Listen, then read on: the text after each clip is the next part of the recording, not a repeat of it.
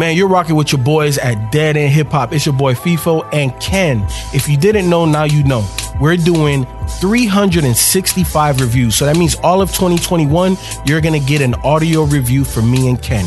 If you would like to support me and Ken, make sure that you drop something at our Cash App. That's $ Dead End Hip Hop. Also, if you don't have Cash App, you can do it via PayPal, deadendhiphop@gmail.com. Make sure that you hashtag DE365 so that way we know it's for me and Ken. Dead End Hip Hop audio review, Phora, Heartbreak Hotel. Ken, I am really surprised on the little bit of a bio that I'm going to give you. Phora was born in October 11, 1994, so young as hell, right? So that what does that make him? 27, right? He's 27. In 2011, he founded his own record label, Yours Truly. February 14, 2017, he announced via Instagram that he signed a major label deal with Warner Brothers Records. Since then, he has released 11 albums. What the fuck? 11 albums. And his debut, Yours Truly Forever. That is crazy. As Phora? No name change or anything? Per what I'm reading here on Wikipedia, it doesn't say that his name has ever changed.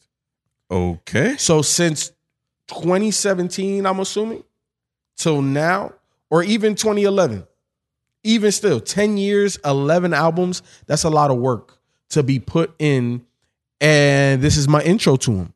I've heard the name, I've seen them around, but I've never dove into a project. Bro, this is crazy. The Yours for Truly Forever is in my library. And you just never and listened I've to it. never listened to him. Yeah, like I said, I've heard of him, but I've never dove into his catalog at all. So when you sent this and I started listening to it, I was like, okay, R&B song or R&B project. Then by the time it gets to the second joint, you know, he sings a little bit, but then he starts rapping. I'm like, oh, okay, so is this the same person? The same person is singing and rapping now? So what I took away from this project, and also reading the little bit of the bio, is that he is extremely introspective. And you know how I feel about introspection in music. That's right up my wheelhouse. So for him to have 11 projects, and when I read some of those titles, you could tell like they were very personal. And even in the bio that I read, they were talking about a lot of his music just stems from, you know, personal things. So for him to have such a short project, 7 songs, 19 minutes, but to dive so deep into a lot of personal emotion, that's really what got me with this project, because it's very mellow. It's not anything that's going to make you perk up, right? But it makes you tune in. And what I really took away was how fucking talented this guy is. Because at first I didn't really like the singing, right? Like when he came in with Colorblind, I'm like, he's not a special singer. But, you know, you don't have to be a special singer to connect. You know what I'm saying? Like, he sounds good. He does what he needs to do to convey the emotion, the sentiment. And the rapping is just an added bonus. Like, I was like, holy shit. Like, I was really taken aback by this project. And even more so now, knowing that a lot of those 11 albums were just as personal as this. Yeah, I was just going through it. So Yours Truly Forever is the only one that's in my library. Okay. And I've mentioned this before that I just add a bunch of stuff to my library. You know, when I get to it, I get to it. And sometimes things get lost because I didn't even know who this dude was. So, but I just went through some of the other albums. He's worked with Janae Aiko. He's worked with Dizzy Wright on some of the early projects. What's the guy? Ty Dolla $ign. So he's actually worked with a lot of people that have names. So what I was trying to figure out, now that you dropped that on me, is why haven't I seen more of Phora? So the only reason I came across this was, once again, just looking for something current. It's dry right now. It's not a lot coming out. Not at all. So I'm just going through Apple Music trying to find something. I was like, Phora. At first, I kind of skipped over it because the album cover was interesting, but I was like, it looked like something I wouldn't be interested in. And then I looked at the length. It was like 20 minutes. I was like, cool. Then I started playing it, and I'm like, oh, this actually is interesting. With Colorblind. And I'm like, okay, so, because I thought he was a singer. Then I didn't know if he was a singer or a rapper. So he's a hybrid. He's one of those. But I'm with you, man. I actually walked away impressed with what I heard on here. With Colorblind opening up, Loaded Gun, I'm Scared to Fall in Love, which is a really, really good track. It is. I like the way that he kind of goes in and out of rapping and singing. And it kind of took me aback because at first I was like, okay, he's cool, but I didn't really hear anything special. He's just, another, rapper, which is not a knock. But then I started to kind of hear a little bit more. Yeah. And I think you said like the content started to really kind of like bring me into what he was doing. Yep. So, I actually really want to go back and listen to some of this other stuff now. No, I do too. I definitely do too. And I definitely think this is a great place to start with Phora. Mainly because, and again, I've never listened to another project, but I think that he gives you a lot of different versions of himself. Because them first 2-3 tracks, or the first two, are primarily singing, and then he comes in very mellow and with a nice little melody at the beginning, and then he starts rapping. But he's not like rapidy rapping. He's like talking to you. It's almost poetry like format. He is. Like I said, like I walked away with this like, damn, he's super talented. Like because sometimes, man, we can be enamored with the production. And the production is like, oh my God, say he got a great ear for beats, but he may be so-so, right? The artist may be so-so. Or sometimes they got an amazing voice and it's like, holy shit, we've reviewed a couple of artists like that, like Celeste. Amazing fucking voice. Beautiful. Or sometimes you get somebody that just is rapidy rap, like Ito Brigante. You know what I'm saying? Where we're like, yo, B, why the fuck you ain't share this guy? But this guy, I would say, is more so like in the lane of a Kid Cudi, where it's like he doesn't have a fucking beautiful singing voice, but it's beautiful in a sense that it fits the emotion. You know what I'm saying? Yeah.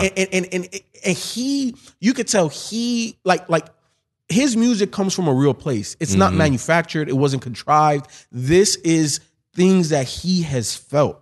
And that emotion is so apparent when you listen to it. At first, it might take you aback, especially if you have an expectation of a rapper. Then what the fuck is this? But once you get into it, Ken, man, like this guy, how the fuck how we not review him? We'll be back after this quick break. I don't know. I think that's the biggest mystery. Like, how does a guy like this, and all the time, like, I don't remember anybody mentioning him. No. He may have been mentioned before. I just don't remember. There's nothing that stood out with him. And I think that's one of the things that I mentioned before, that I like us doing what we're doing, because it gives us a chance to take chances on guys like this. Like, when I sent it to you, I skimmed through it, but I didn't know if it was going to be good or not. But after I finished, I was like, this was an unexpected, nice listen. And, I think in summation for me, it's like a nice, smooth, ballad-esque hip-hop album, which I never really thought about before as a type of genre or form of hip-hop that you can put out and produce. You always have, like in R&B, you have the R&B album that's all slow songs. I never really thought about that from a hip-hop approach.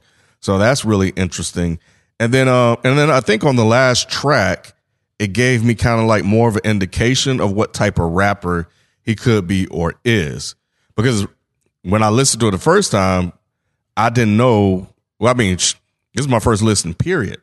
So I don't know if he's a singer that raps or if he's a rapper that sings. I don't know.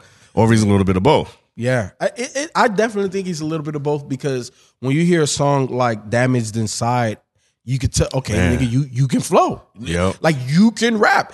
And that was, I feel like that was scratching the surface of what he could actually, how he could rap. He just gave you a little taste. So like even that, like not even giving me everything that I would want, because that song is extremely short. Like, Yep. let me To the see. point. It, Like 1 minute 43. Yep. And in that minute and 43 seconds, if you listen to hip hop, you know this motherfucker could rap his ass off. But he didn't even give it all to you. You know what I'm saying? So I'm really interested, Ken. You know, there's been a couple of people or artists that I have taken away and I have put them in my normal rotation. Shout out to Primo Rice. But this motherfucker might be in that same type of rotation, Ken. Like this dude is dope, bro. Yeah, yeah, I like it, man, and I think I'm gonna go back and definitely listen to that 2017 album. It looks like it's long as hell, but it's fine. I'm kind of curious now. To have 11 albums, what have I been missing out on with him? So I'm kind of curious about that. I'm actually trying to see if, I won't be able to find it. I'm just stunned that we haven't heard of this guy. Me too. So do you have any favorites on here? Yeah. So my favorites are Colorblind. I'm Scared of Falling in Love. I love the way that they distorted the voice on that track. Damaged Inside, and Where Do We Go When Nothing's Left. Bet. Let me see. Shit. I know we typically don't like to do this, but shit, Rod ain't the producer of this motherfucker. Give me all of them. Okay. Give me all of them, because they all gave you a different feeling, different emotion. And it was a really good, well-rounded project to really to showcase this man's talents, man. So give me all of them. But yeah, man, I don't know if all of his music is in that so-called emo rap type sound, but I'm curious to see. And maybe that's probably why he didn't, matriculate up to, the mainstream. Because nobody's ever mentioned me about him. Like, oh, you should check this out. Oh, you might like this or that. So interesting. But look, obviously this is our first introduction to Phora. Is it yours as well? If not, mention me and Ken and let us know which other projects you would like for us to review of Phora. So hit us up on Instagram, hit us up on Twitter, let us know. Also, we appreciate you guys. So that means tomorrow there's another review for you. We appreciate the support. If you would like to support monetarily, you could join our Patreon, or if you would like to specifically support Dead End Hip Hop 365, make sure that you hit us up on Cash App or PayPal. But we appreciate you guys. We love you guys. We'll see you tomorrow. We out. Peace.